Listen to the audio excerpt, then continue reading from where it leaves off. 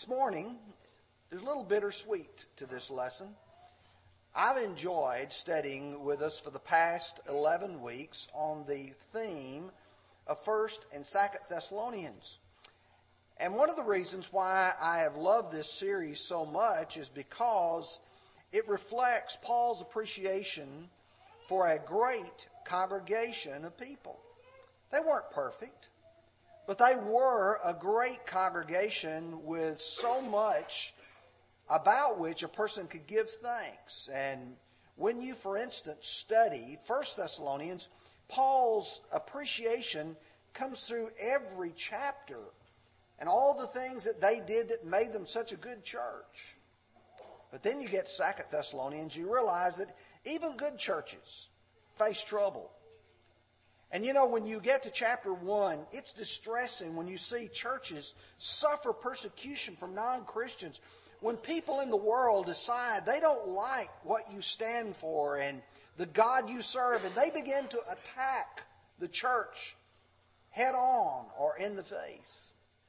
It's sad when you get to 2 Thessalonians chapter 2 and you realize that some people are in a panic because they have misunderstood God's divine plan as was presented.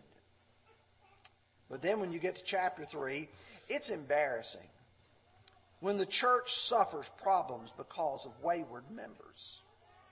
When we fall from our faithfulness and we're no longer walking as God would have us to walk, and not only can we inside the church see it, but those on the outside perceive it as well.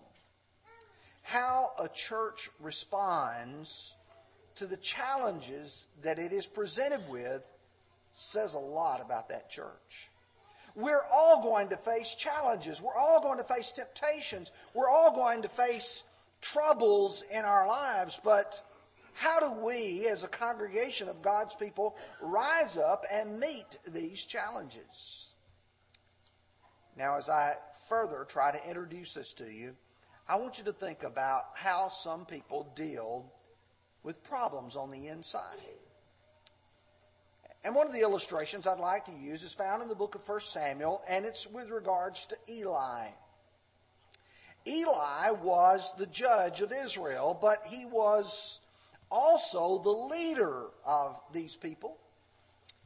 And when you get to 1 Samuel chapter 2, you see the condition of the congregation of Israel and their leadership. Samuel records, now Eli was very old, and he heard everything his sons did to all Israel, how they lay with the women who assembled at the door of the tabernacle of meeting. And so he said to them, "Why do you do such things? For I hear of your evil doings from all the people. No, my sons, for it is not a good report that I hear. You make the Lord's people to transgress." Pause with me for just a moment. And you think about, here is the leader of God's people, and his sons are not doing what is right. And what he does, he looks at his son and says, "Son, that's not good. You don't need to be doing that." When I get to chapter 3 and verse 13, "For I have told him that I will judge his house forever for the iniquity which he knows, because his sons made themselves vile, and he did not restrain them." Oh, he was upset. He was grieved. Eli was, but his sons did not live a righteous life before God. And the text says he didn't restrain them. It's not just the Old Testament. I can see it in churches. If you go to the 7 churches of Asia found in Revelation chapter 2 and 3, and you come to the church at Thyatira, and as Jesus, through the Apostle John, is trying to enumerate the things they've done good and the things that are problems, he says, "Nevertheless, I have a few things against you. Because you allow," the King James uses the word suffer to permit, "that woman Jezebel, who calls herself a prophetess, teaches and seduces my servants to commit fornication and to eat things sacrificed to idols. You have a church that is tolerating open, flagrant sin. Oh, that's not the way you respond. Not at all. On the other hand, sometimes churches can become, let's use some correct terms here, mean, harsh, overreacting. If you'll remember in 1 Corinthians chapter 5, Paul was amazed that the church was there tolerating a man having his father's wife. And Paul's command to them is that they were to withdraw from that man who had his father's wife. And yet, when you get to 2 Corinthians, it is apparent that this man has repented. The people had encouraged him to repent. They did what they were supposed to. But then after he repented, they continued to treat him as if he was no longer accepted, no longer welcome. In 2 Corinthians chapter 3 or chapter 2, beginning with verse 5. But if anyone has caused grief, he has not grieved me, but all of you to some extent, not to be too severe. The punishment which was inflicted by the majority is sufficient for such a man, so that now, on the contrary, you ought to forgive and comfort him, lest such a one should be swallowed up with too much sorrow. Therefore, I urge you to reaffirm your love to him.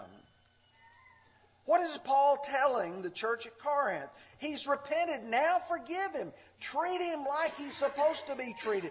Comfort him. Encourage him. Help him. Of course, he goes on to explain that Satan would just love for you to become harsh and unforgiving. In Ephesians chapter 4, verse 32, and be kind to one another, tender-hearted, forgiving one another, even as God in Christ forgave you. We need to realize that we can go to two different extremes. We can tolerate sin, or we can become so harsh with people that they no longer feel desired, that they'll no longer want to repent. Well, Paul in 2 Corinthians chapter 3, or 2 Thessalonians chapter 3, is going to address this and provide us some direction. The first thing he's going to tell us is that we are to be directed by the Word. God's Word must be our source of authority. Number two, he's going to talk about dealing with the disorderly in their conduct. What are we supposed to do? And then finally, to talk about the discipline to save. Our motivation is to try to save that soul. So if you've got your Bibles, let's begin now. Let's look at verses 1 through 5. Finally, brethren, pray for us, that the word of the Lord may run swiftly and be glorified, just as it is with you, and that we may be delivered from unreasonable and wicked men, for not all have faith. But the Lord is faithful, who will establish you and guard you from the evil one. And we have confidence in the Lord, both concerning you, both that you do and will do the things we command you. Now may the Lord direct your hearts in the love of God and the patience of Christ. Now, as you begin, there's the strong emphasis on praying for Paul. Brethren, pray for us. What do you mean, pray for you? Well, pray for our health, pray for the things. But he's more concerned praying that the Word of God may progress. I want you to pray for me as a preacher. But I am very much interested in that you pray that whatever ability or talent or opportunity that I may have, that it may be successful. Paul wanted them to pray that the word of the Lord may run swift. That's the way the New King James translates it. The original King James says, may have free course. I find that's a very interesting word. One of the lexicons I use a lot is called Louanida, and it means to run with emphasis upon relative speed in contrast to walking. In other words, you want to go fast. The Mounce lexicon says to run, to progress freely, to advance rapidly. And the idea of freely, there's nothing in your way. There's nothing encumbering you. Pray that the Word of God, we would say, may take off. That wherever we go, it can have a great impact, a quick impact on people. As a church, they had already honored the Word of God. In fact, if you go back to chapter 2, verse 13 of 1 Thessalonians, he says that when you heard from us, you welcomed it not as the word of men, but as it is in truth, the Word of God, which also effectively works in you who believe. You took what we presented to you and you recognize that's from God. When I study 1st and 2nd Thessalonians, I appreciate this good church because they honored the Bible. But in contrast, he says, may God deliver us from unreasonable and wicked men. And then he concludes, not all have faith. Not everybody has that appreciation. Do you know when you go out in the world and you preach the gospel to the whole creation, Mark 16:15, not everybody's going to accept it. In Romans chapter 10, you look at verse 16. But they have not all obeyed the gospel. For Isaiah said, Lord, who has believed our report? So then faith comes by hearing, and hearing by the word of God.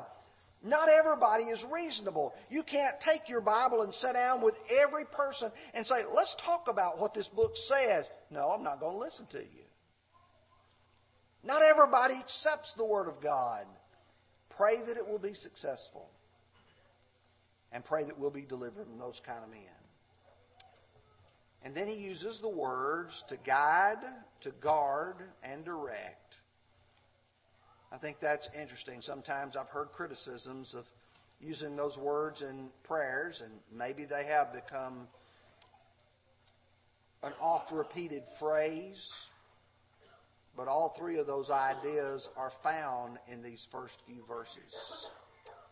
But now let me move to what is obviously the crux of chapter 3. And that is dealing with people who are disorderly in their conduct. Read with me carefully as we begin with verse 6 and we go through verse 13.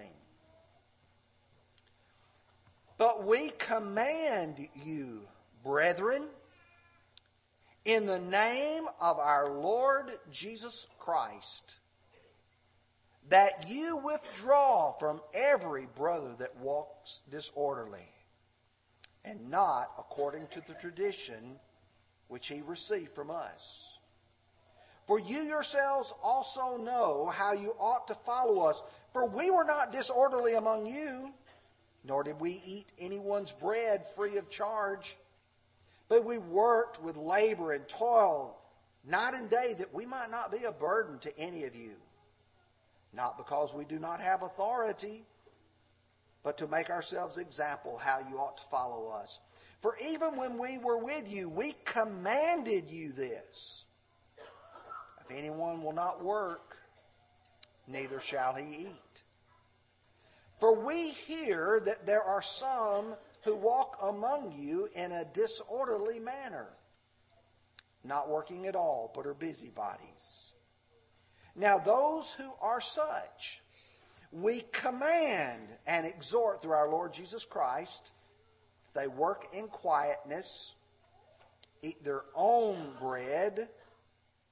But as for you, brethren, do not grow weary in doing good.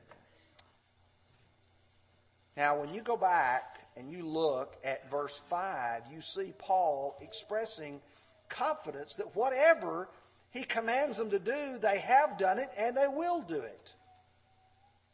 And then as you get to this section here, verses 6 through 13, he's going to give more than one command, but the very first one, this very first imperative is that you withdraw.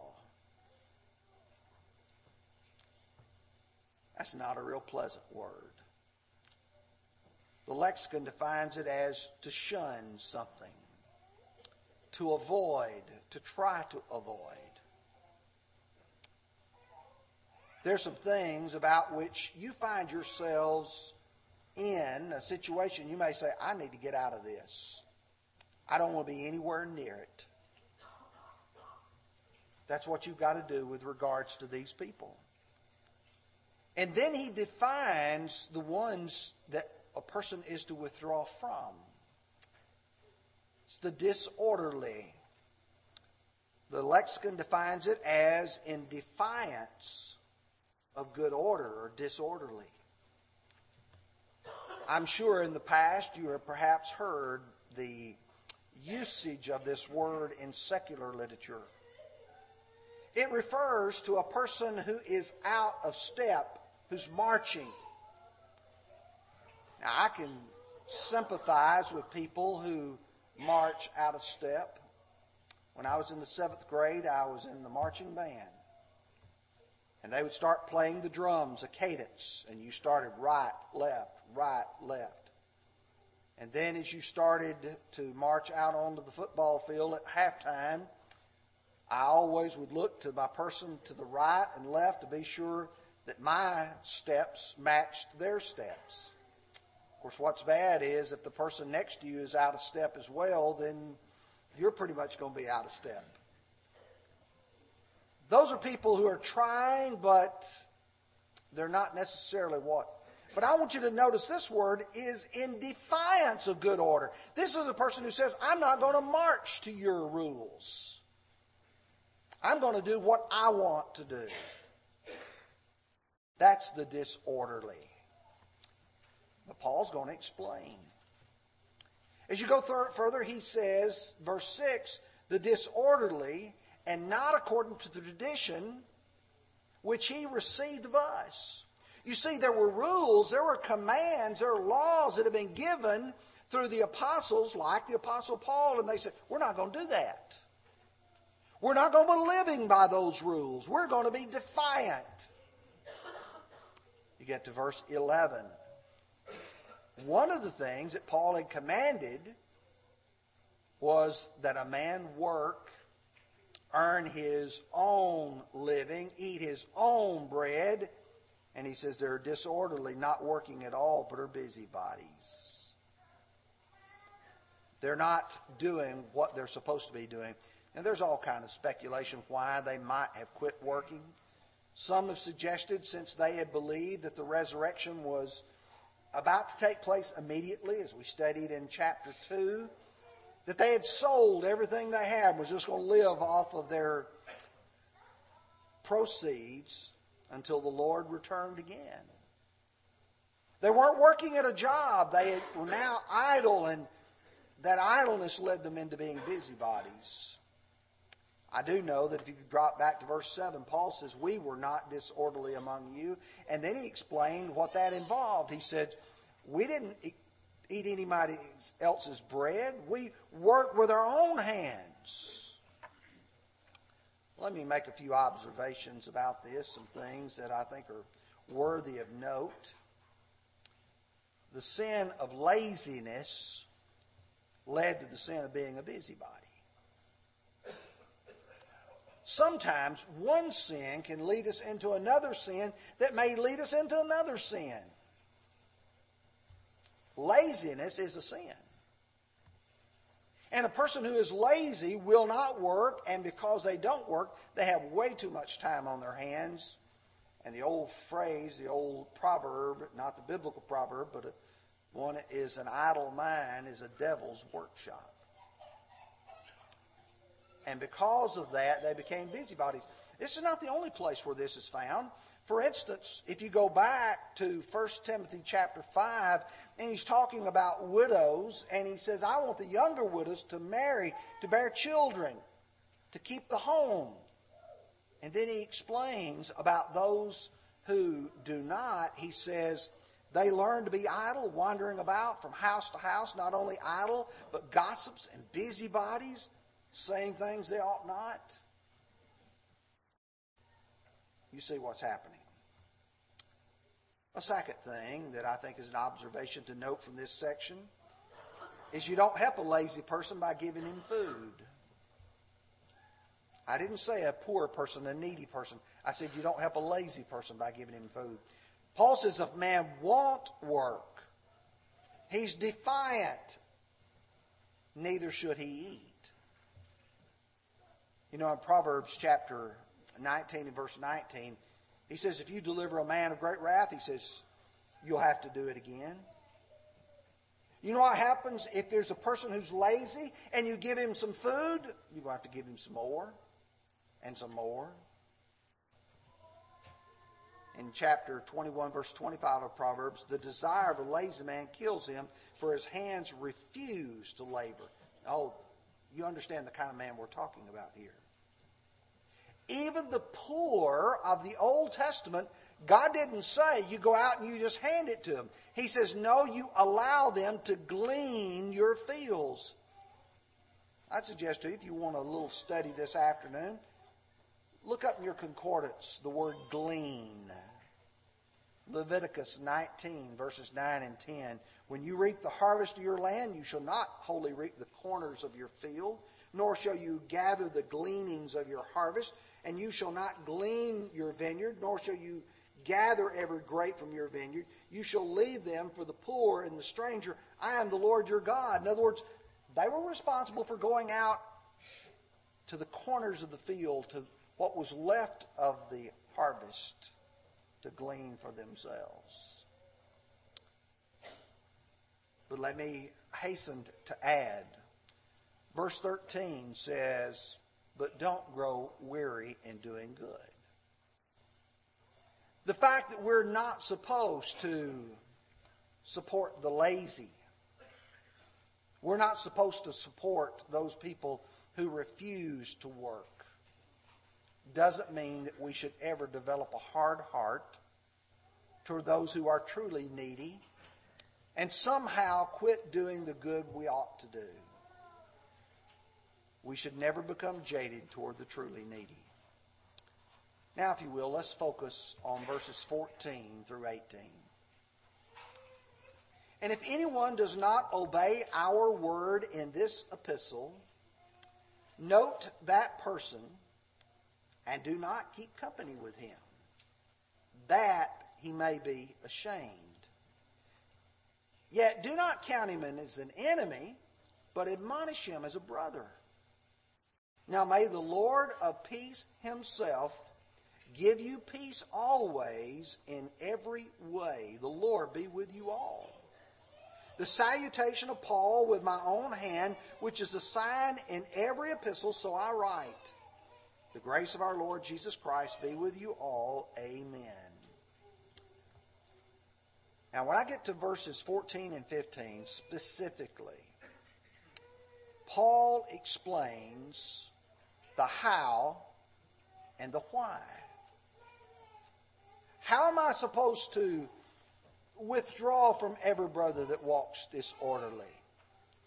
Why am I supposed to withdraw from these brethren? Well, the first thing he tells us is to note that person. Some translations say mark that person. The idea is that the church knows who this person is. They know his name. They know what he is doing. The note is the idea that it's acknowledged to the church. Do you remember Matthew 15 or Matthew 18 verse 15? If a brother sins against you, go and show him his fault between you and him alone. If he hears you, you've gained your brother. Verse 16, If he will not hear you, take with you one or two, that at the mouth of two or three witnesses every word may be established. Then you get to verse 8:17. And if he refuses to hear them, tell it to the church. You tell it to the church. The church has now noted that person. Romans 16:17. I urge you, brethren, note those who cause the divisions and offenses contrary to the doctrine which you have learned, and avoid them. You've got to know who they are. You've got to know the people who are causing the trouble, the people who are being rebellious and being defiant against God's law. Perhaps the clearest parallel is found in 1 Corinthians 5, verses 4 and 5. Paul puts it very direct about what the church is to do. In the name of our Lord Jesus Christ, when you are gathered together, along with my Spirit, with the power of our Lord Jesus Christ, deliver such a one to Satan for the destruction of the flesh, that the Spirit may be saved in the day of the Lord Jesus. It's a church activity. It's not dropping someone off of the roll and saying, well, we're not just going to count them anymore. This is a church activity. Then he explains, not only are you to withdraw and to mark that person, to note that person, but you're to not company with them. It means you don't associate with them. You don't let them think, oh, everything's fine. In fact, you're not to eat with them. In 1 Corinthians 5, verse 11, I've written to you not to keep company with anyone named a brother who's a fornicator, covetous, drunkard, idolater, reviler, extortioner. Such a person know not to eat. 2 John 9, he is under consideration, somebody who's coming through and he doesn't teach the truth. He said, whoever transgresses and does not abide in the doctrine of Christ does not have God. Verse 10, if anyone comes to you and does not bring this doctrine, do not receive him into your house, nor greet him. You don't bring him in and say, oh, it's okay. We'll accept you regardless of what you believe, what you teach, what you practice. He says, if you do, you become a partaker of his evil deeds. But you know, someone might say, yeah, let's get them. But there's a motivation behind this. And the motivation is so the person will be ashamed of his behavior. When you stand defiant, you need to understand you've sinned, and I'm not going to go along with you that, so maybe you'll be ashamed of what you've done. But then he follows by saying in verse 15, but don't count him as an enemy. Admonish him as a brother. And that's really hard to do sometimes. This balance that you have to have by letting a person know that you don't agree with their behavior, you don't agree with what they're doing, and yet at the same time, they still know that you care about their soul. And you don't hate them. You don't treat them like you would treat an enemy. You admonish them like you would a brother. And let me point out to you, you don't do this just immediately. Sometimes people say, oh, let's just get them. Let's just get rid of them. No. When I go to Titus chapter 3, verses 10 and 11, he says, reject a divisive man after the first and second admonition. Be patient long enough to give a person a time to understand their behavior. Even with regards to the church. And it was talked about Jezebel, about Thyatira. I gave her space of time to repent. But she does not will to repent of her fornication. Revelation chapter 2. Discipline is the ultimate act of trying to save a person's soul. That's what we're trying to do. So what does churches do when they find themselves with wayward members? Do you do like Eli? You ignore it and you just try to act like it didn't happen? Do you become harsh like evidently some of the Corinthians did and refuse to forgive once they've repented? Even good churches, like the church in Thessalonica, have problems. How did they respond? As far as I know, we don't have a record of the response of these people in Thessalonica.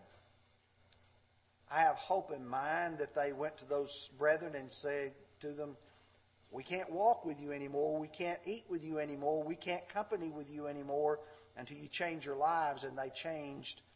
And because of the loving treatment, they were won back. I don't know. I do know what the Bible teaches us to do. And someone says, I don't know, this talk of discipline makes me feel uncomfortable. It does me too. I don't like the idea of having to be disciplined. But you know, we could avoid that. If every one of us would look at ourselves and say, I am determined in myself that I'm not going to fall away from the Lord. I'm going to determine in myself that I am going to live a righteous life, that if the elders are going to have to deal with the problem, it's not going to be with me. That I'm going to be the one who's going to try to the very best of my ability to follow the Scriptures. In 1 Corinthians chapter 11, verse 31, I think Paul put it very well by saying, for if we would judge ourselves, we would not be judged. If I would look at my life and say, okay, what are you doing? What are you teaching? How are you living? And if I would deal with that, I would never have to worry about discipline. At least not with me. You know, we're at the end of the lesson, and at the end of every lesson, we extend the Lord's invitation. The purpose of the invitation is not just a tradition. It's not just something that we do just to end a lesson. It is actually a genuine offer for a person to be able to do something now. For the person who's not a Christian, it's an opportunity to say, I want to become a Christian. We've already seen that this year. And Gracie decided she wanted to be baptized for the remission of her sins. It's also an opportunity for those of us who look in our lives and we see, I'm going in the wrong direction. I know I need to fix things. I know I need to change them. It's time to do that. Would you come while we stand and sing?